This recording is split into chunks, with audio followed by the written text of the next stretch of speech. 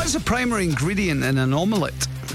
Eggs. On what part of the body would you wear sliders? Feet. Who was the Scottish winner of RuPaul's Drag Race last year? Pass. MP Grant Shapps is the Secretary of State for what? Transport. In what decade did the Kingston Bridge open?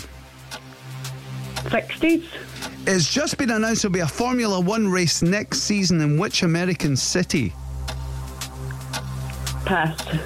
The Garrison Pub features in which TV drama series? Oh, pass. Black Forest Gatto originates from which country? Germany. What's the capital city of Cuba? Havana. Which member of Little Mix left the group in 2020? JC. Which city, American city, is going to be a Formula One race next season? It's been in the news. Oh, don't know. The Garrison Pub features in which drama? Oh, sorry. It's Peaky Blinders. Oh, I should have known that. I watched that last night. Oh, did you? Well, I was going to say it's probably not the sort of thing you and the girls would watch, but you're watching it last night. There's no excuse. Yeah, Garrison's a pub and Peaky Blinders that are around all the time. Cash, you were doing the maths there. What did we end up with? Yvonne, it was a 6. Got a 6. That's okay. all right. That's okay, isn't it?